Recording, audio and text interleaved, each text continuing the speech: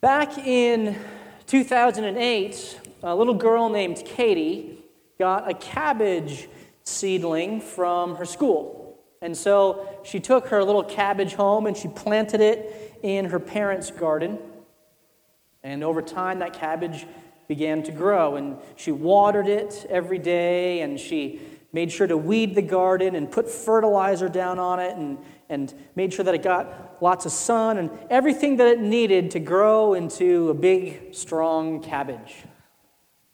And she noticed also that there were some deer in her neighborhood, and so she got her grandfather to build a big fence to put around the cabbage to make sure that no predators could get in to eat it. And she studied it real closely to make sure that there weren't any insects eating it from the inside out or any fungus or anything like that.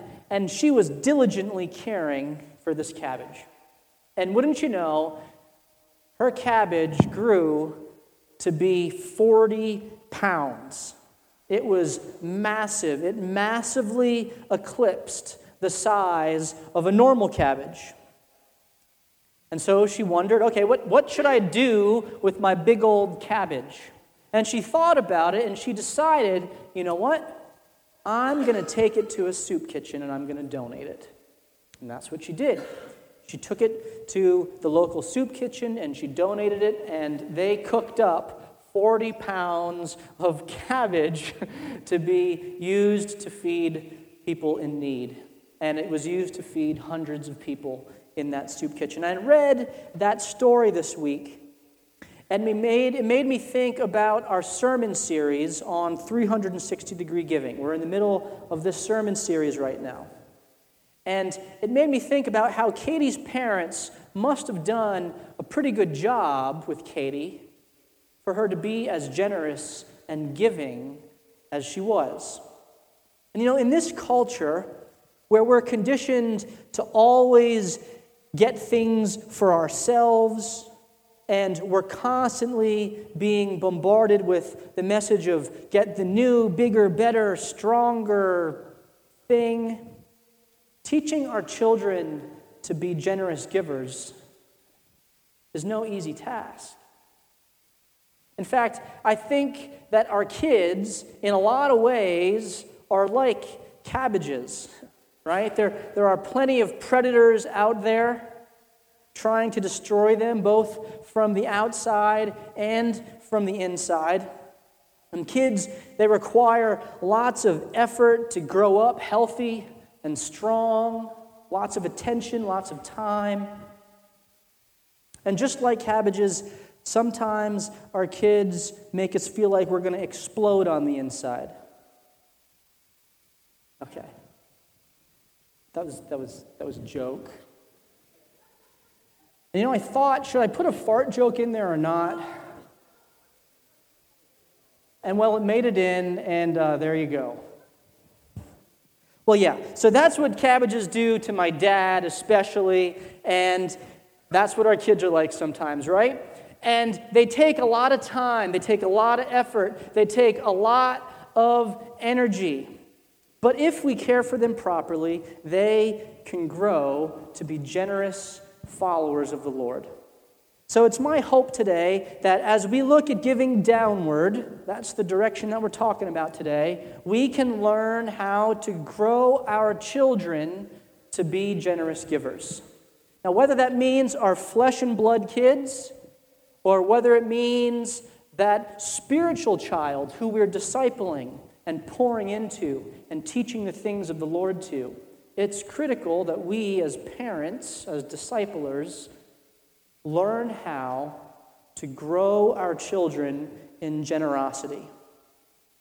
And so we're going to be studying 1 Samuel chapters 1 through 3 today. Chapters 1 through 3 of 1 Samuel. And as you turn to 1 Samuel chapter 1, I'm going to pray. Lord, pray that you would fill me with your Spirit, that you would speak through me, that my words would be yours, Lord, and that you would prepare our hearts to hear your truth, be transformed by it. Help us learn to train our kids to be generous givers and generous followers of you. In Jesus' name. Now, I want to alleviate your fears right at the beginning here and say that we're not going to be reading every verse of chapters 1 through 3 in 1 Samuel, okay?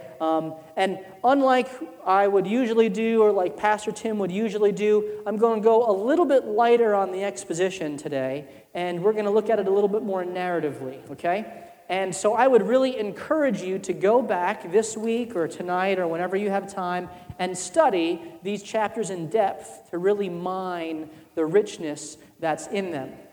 Now, the book of 1 Samuel, as the name implies, is all about Samuel. And Samuel was the last judge before Israel got kings. And he was the one who anointed Saul and all that. And so this book is all about Samuel's life and ministry and how it overlapped with some of those early kings. But before it gets into all that, it talks about his birth and his upbringing. And so we're going to begin today with Hannah.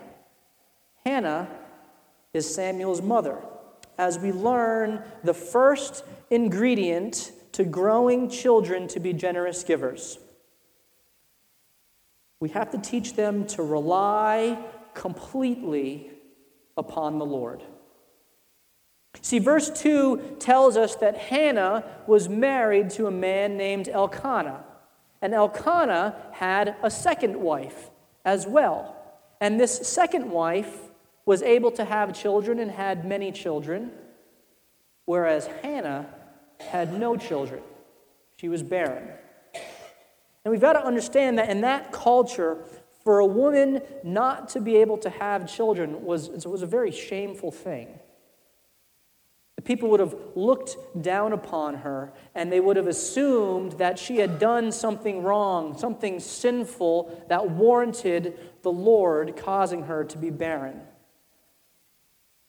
And while the text doesn't give any indication that Hannah was barren because of some sin in her life, verse 5 of chapter 1 does tell us that it was the Lord who closed Hannah's womb. And despite this heart-wrenching situation, Hannah chose to continue to trust and rely upon the Lord. Of course, it wasn't easy for Hannah, especially since Elkanah's other wife, who was jealous of Hannah because their husband favored Hannah, constantly mocked and ridiculed Hannah because she was unable to have kids. Despite that trial, despite that hardship, Hannah continued to trust and rely completely upon the Lord. And this brings us to verse 10, where the text tells us that Hannah was deeply distressed and prayed to the Lord and wept bitterly. In her darkest moments, Hannah turned to the Lord. She relied completely on God. And verse 8 shows us that she didn't turn to her husband, who was trying to comfort her and say, "Hey, look, Hannah, aren't I good enough for you?" She didn't make an idol out of her husband, which is a whole nother sermon in and of itself. No, Hannah relied upon the Lord. And it's right here that we see the starting point for the heart of a generous giver. A generous giver, first and foremost, knows how to rely and trust in God. No matter the hardship, no matter the trial, when things aren't going the way we'd like them to, or when we're weeping bitterly over a circumstance, a generous giver knows how to rely on God. So then, what's the first step in teaching our kids, whether they be our own or spiritual, how to be generous givers? Well, it starts by teaching them how to trust and rely upon the Lord. And it's critical at the very beginning here that we recognize that generosity is something that is caught far more than it's taught, all right? Our kids are going to be watching us, all right? They're going to be watching us, and we need to understand that they're going to be watching us. Of course, we need to teach them biblical truth as well, absolutely. But they're going to be watching us, all right? And so we need to model our own reliance upon the Lord, especially in the hard times. They need to see us trusting in the Lord when the car breaks down or the money gets tight or that sickness comes along. And you know what? It's perfectly appropriate for our kids to see us upset about these things. It's okay for our kids to see us struggling with these things. But that has to be coupled with trust and reliance on the Lord to come through in those tough times. In my previous career as an attorney, I had the unfortunate experience of being laid off, which doesn't usually happen in the legal profession. It's not something that you expect when you go and become a lawyer, and yet it happened to me. I got laid off. And my wife and I, we were very upfront with our kids from the very beginning. My oldest two in particular, they understood the gravity of what it meant to lose your job. And so we told them, look, got no job, which means we got no money. Not an easy place to be. And yet, we also made clear to our kids that the Lord would provide in His timing. All we had to do was diligently and earnestly try to find what was available to us, and the Lord would make something available when the time was right. We prayed together as a family, and we approached it not trying to sugarcoat anything. It stinks to lose your job. But we also wanted to rely on the Lord in that circumstance. The more our kids learn to rely on the Lord, especially in the tough times, the more willing they'll be to let go of something that the Lord calls them to give away. Why? Why is that? Why does it work that way? Because the more we trust and rely on the Lord, the more we find our security and comfort in Him instead of those material objects that we so often want to hold on to, whether it be money or anything else. And so the more our kids can learn to find their security in the Lord and rely on Him, the more willing they'll be to let go. Parents, we gotta be sure to model reliance upon the Lord to our kids. Because it's going to be like fertilizer, right, on those little cabbages as they're growing up. And thankfully, the Lord did provide a job for me, and the Lord provided an answer for Hannah as well. So as we move on, we've seen that the foundation to growing our children into generous givers is teaching them to rely on the Lord. But secondly, we've also got to teach them to return all we have to the Lord. We pick up our story in verse 11 of chapter 1, and we read that Hannah vowed a vow and said, "O Lord of hosts, if you will indeed look on the affliction of your servant and remember me and not forget your servant, but will give to your servant a son, then I will give him to the Lord all the days of his life, and no razor shall touch his head." Now, this isn't Hannah bargaining with God here. This was Hannah making clear that she understood that everything she has, including a son, should the Lord bless her with one, everything she has belongs to the Lord.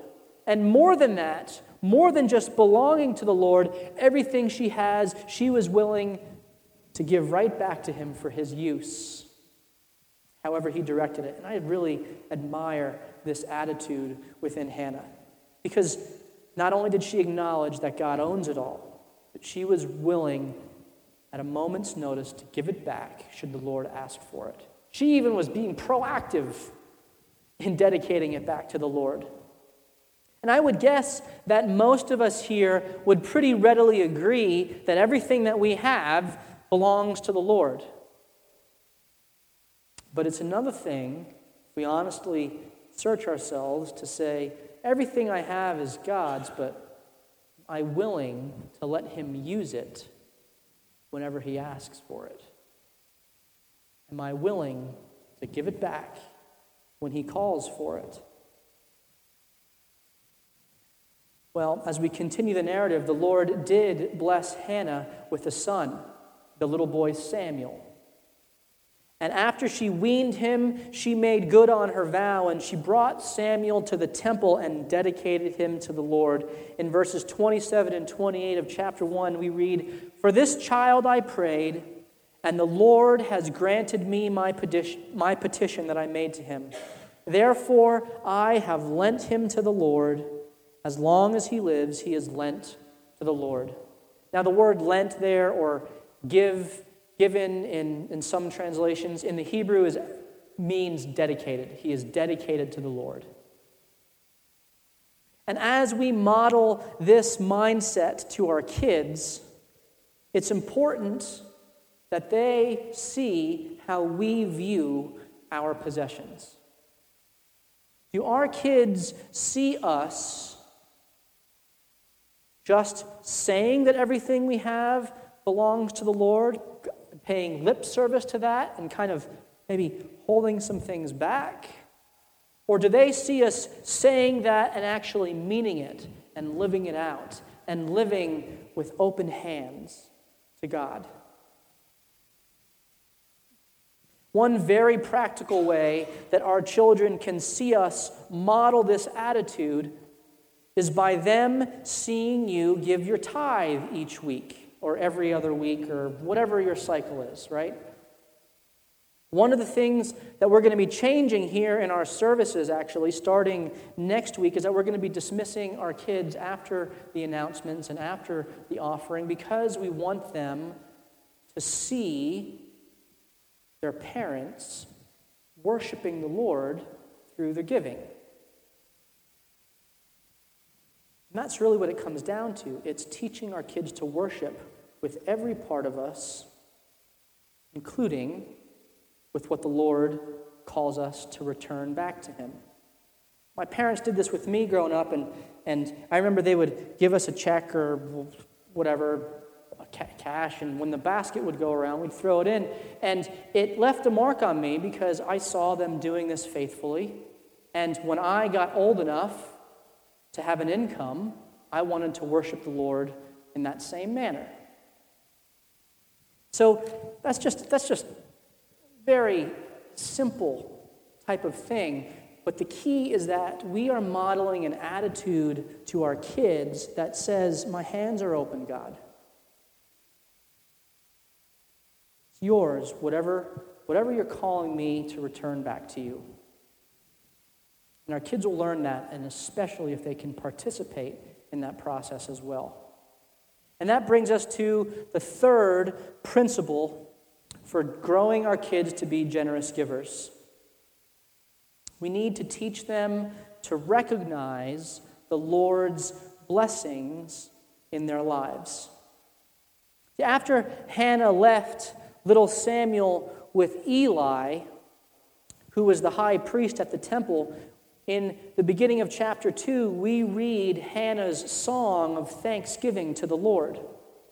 And she praised him for his faithfulness and for the wonderful gift that he had blessed her with. And in it she sings, "There is none holy like the Lord, for there is none beside you, there is no rock like our God. He raises up the poor from the dust. He lifts the needy from the ash heap to make them sit with princes and inherit a seat of honor. For the pillars of the earth are the Lord's, and on them he has set the world." Hannah recognized where her blessing came from, and she gave all praise and honor and glory straight to God. In my life, this is something that I've asked God to help me be better at, because it's so easy, isn't it, to begin to take for granted some of those small things, some of those small blessings. It's so easy to forget the Lord's sovereign hand in directing all of that. Or perhaps worse is we begin to see those blessings and we think that they're a result of our hard work or our intelligence or our skill or perseverance. And we forget that even those things in and of themselves are blessings from God, right?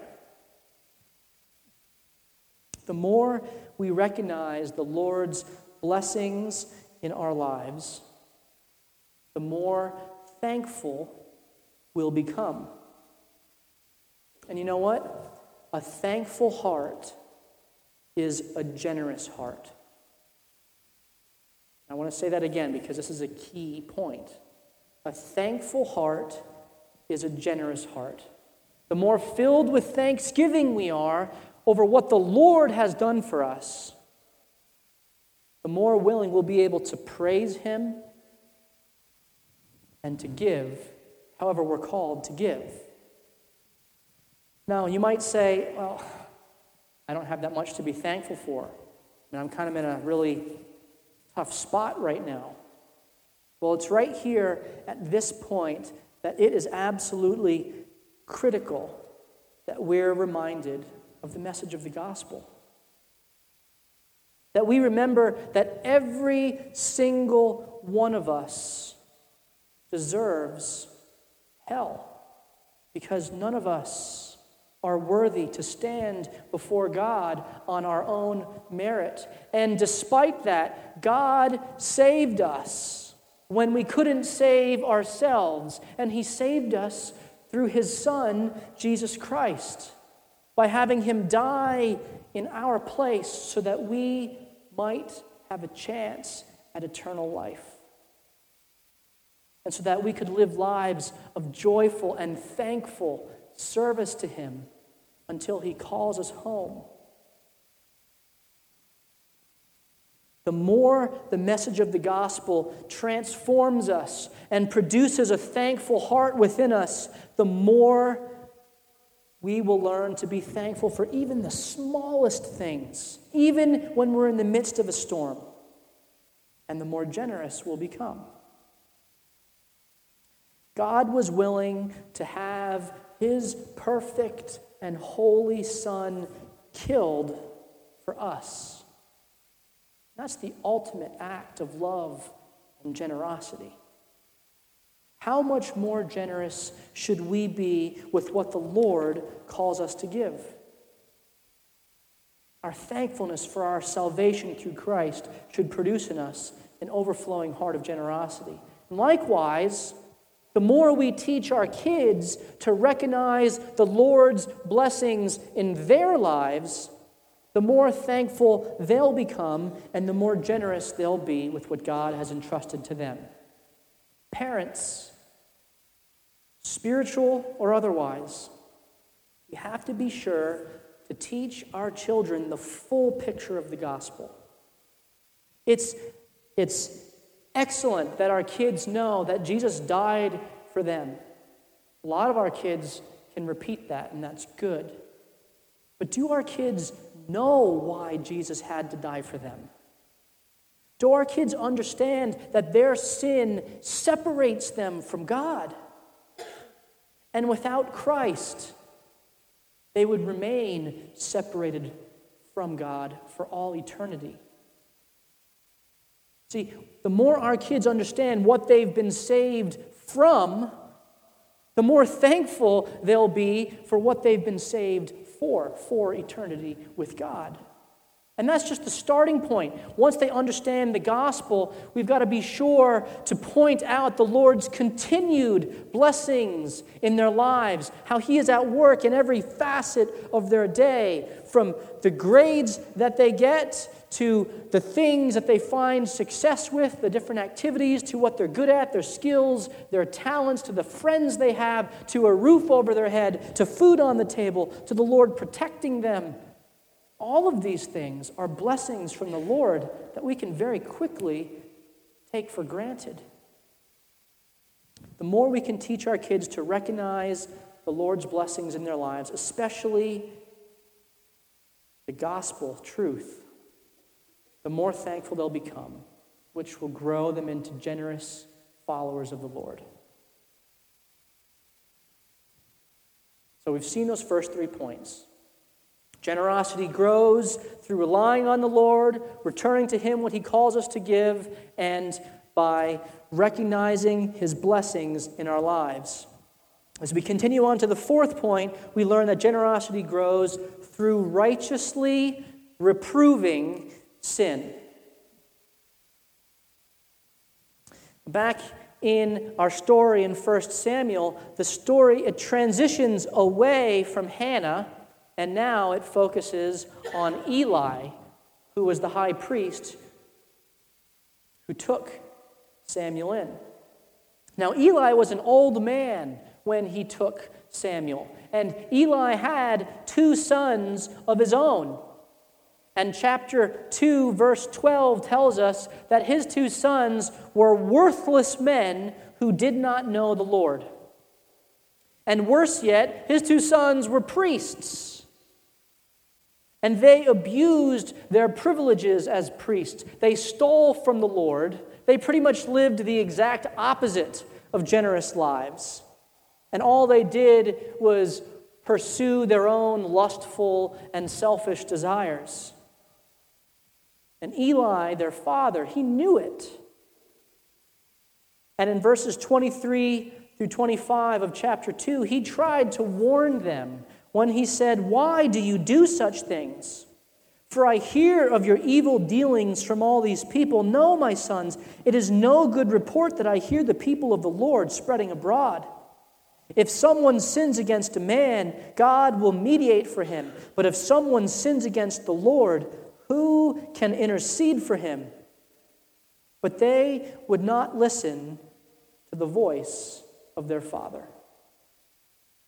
Now, Eli had the power as the high priest and as their father to discipline his sons. But he merely pointed out their wrongdoing and then did nothing further to stop them. Now, his sons were grown men at this point. But this little exchange shows us an example of a pattern that likely repeated itself all throughout the lives of these children. They weren't properly reproved, corrected, disciplined for their sin. They didn't receive righteous discipline for their disobedience. Now, if we hope to see our children grow to be generous men and women who follow the Lord with every part of them, we've got to do the hard work of righteously reproving their sin now when they're young and teachable, and then all throughout their lives as they continue to grow. I have 4 kids of my own, and I'll be the first one to admit that I can do a better job of disciplining my children. But fathers especially, listen to me, we've got to be on top of disciplining our kids with love and gentleness, but also firmness and consistency. When I see my child acting out selfishly and greedily, I've got to step in and help them see their sinful hearts and remind them of the truth of Scripture and that there are consequences for sin. But I can't just be reactive in my training of them all the time. I've also got to be proactive in reproving and teaching them to be generous, to share amongst themselves and others, and learning not to be greedy and hoarding, selfish people. Growing up, I knew that my family was blessed tremendously financially. And in hindsight, I see now all that my parents did, both proactively and reactively, to not let that financial blessing lead to materialistic sin or greedy expectations and entitlements, in my own heart. One of the things that they did was, no matter how many rooms we may have had in the house, I always, no matter what, shared a room with my brother. We could have had 50 rooms in the house, and no matter what, I was in the top bunk and he was in the bottom bunk. And my sisters did the exact same thing. But not only did we share a room, we shared everything. My clothes were his clothes. My stuff was his stuff. My toys were his toys. Didn't matter. I mean, we even wore each other's underwear, all right? There was no differentiation, all right? Why did my parents do that? Because they're sadistic, I know. But otherwise, it was because they wanted to be proactive in training our hearts not to get attached to stuff and to learn to share everything that we had, to not be greedy and selfish. And you know, I have 3 boys now, and they're all stuffed into one room. Triple bunk beds, baby. Boom, boom, boom. My oldest boy's face is about a foot from the ceiling, but they fit in there, all right? Naturally, my little girl has a room to herself. She can be as selfish as she wants to be. But the boys, they're being trained in righteousness. Do I have plans of changing that as they get older? Not really. No. Why? Because I'm sadistic like my parents. No. Because I want to find ways to proactively reprove their sinful hearts, while also consistently and lovingly helping to show them their greed and selfishness when it comes out.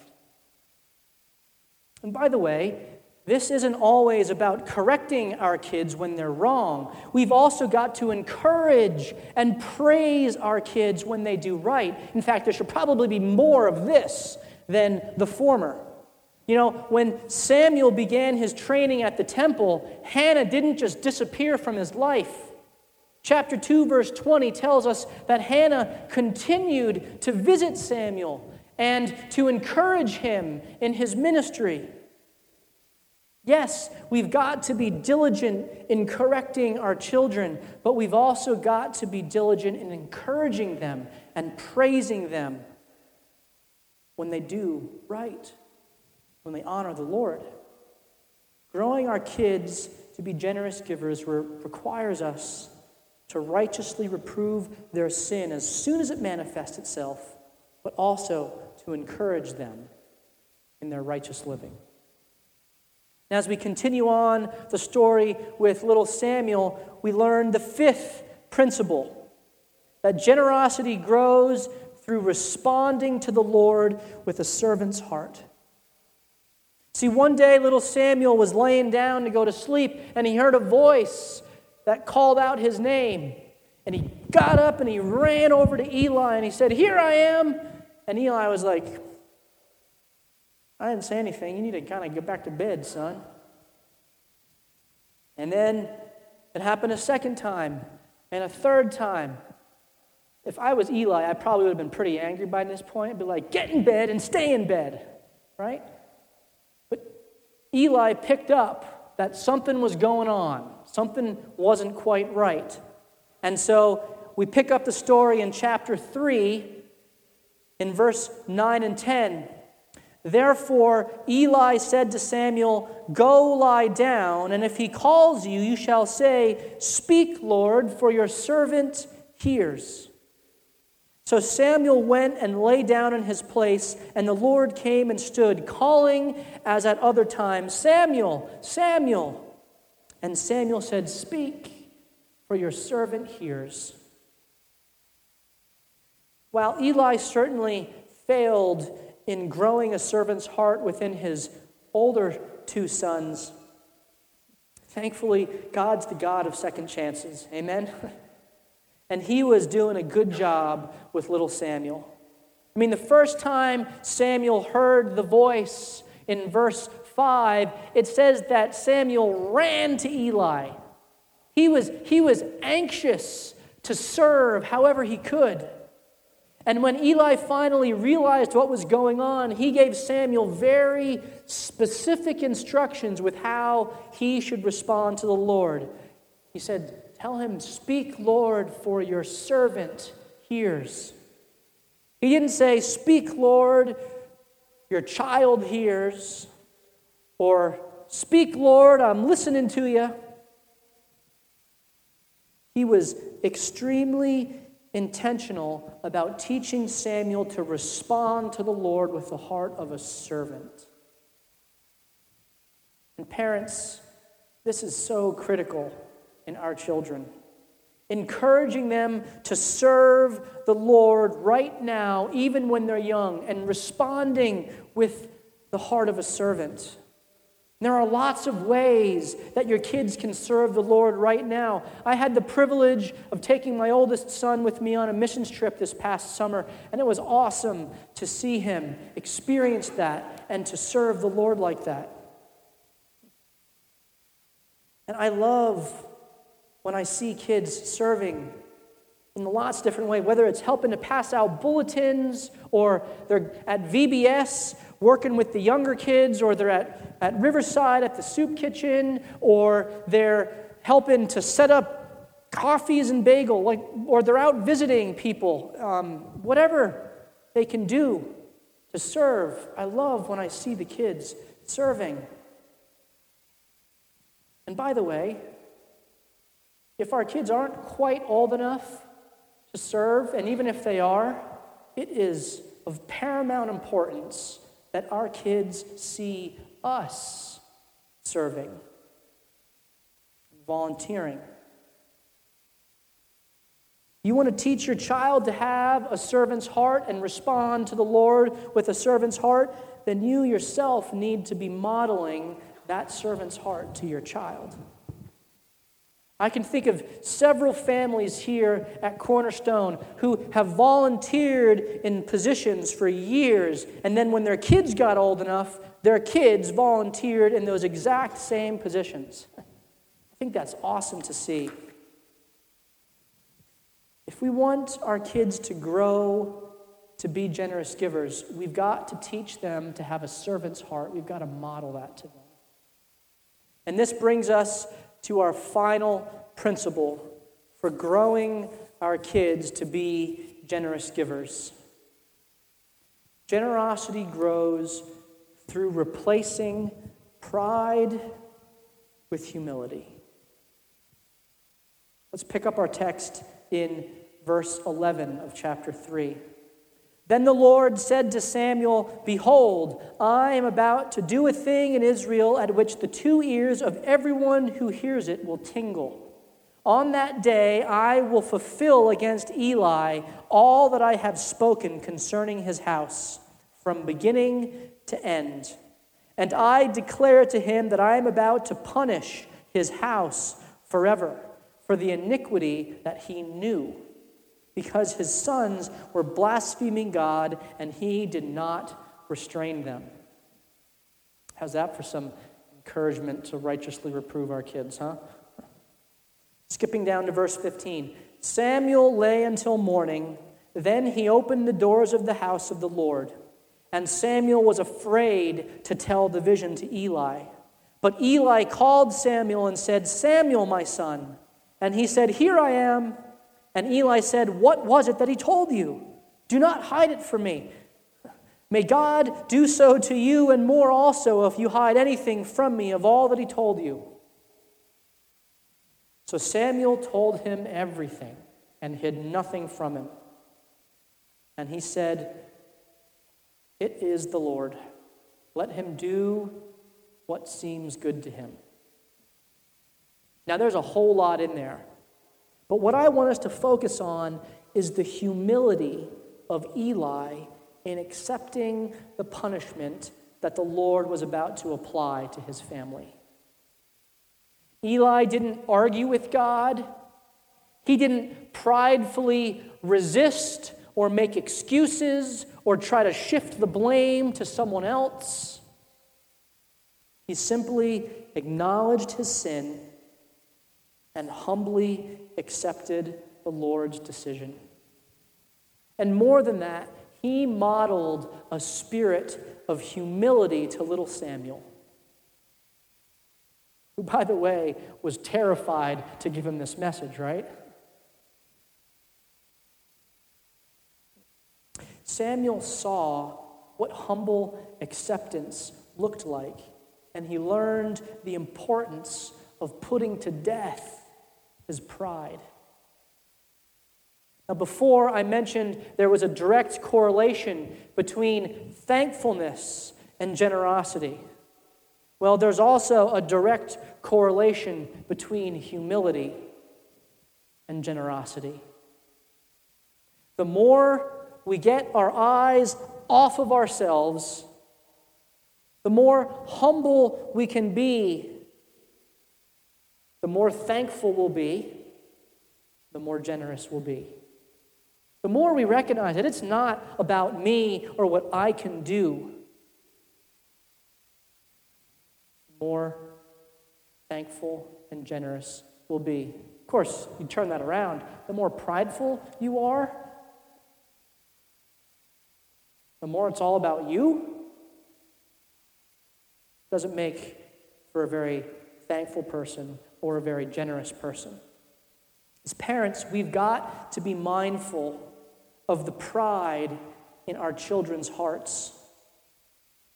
The more diligently we can teach them to replace their pride with humility, the more generous they'll be as they get their eyes off of themselves and they get it on to God and to others. And by the way, this principle here, replacing pride with humility, it undergirds all 5 of the previous principles. Each one of those first 5 principles, in one way or another, has to do with replacing pride with humility and teaching our kids to be humble givers instead of prideful and selfish keepers and takers. And that brings us back to Katie and her big old cabbage. After Katie donated her cabbage, she thought, why can't I grow more food to donate? And one thing led to another, and pretty soon she had her own nonprofit organization that grew food and planted gardens solely for the purpose of giving it away to those in need. It was called Katie's Crops. And that was back in 2008. Today, Katie is in high school, and her nonprofit has facilitated the creation of dozens and dozens and dozens of gardens all over the world that are there for the sole purpose of donating the food to soup kitchens and those who are in need. One lovingly cared for cabbage has led to tens of thousands of people being fed all over the country. And that's the exact same thing that can happen with our little cabbages. Those smelly little bundles of joy that the Lord has entrusted to us. 1 Corinthians chapter 3 says, "So neither he who plants nor he who waters is anything, but only God who gives the growth." Let's be diligent in planting the truth of generosity into our children's hearts and watering it with love and encouragement.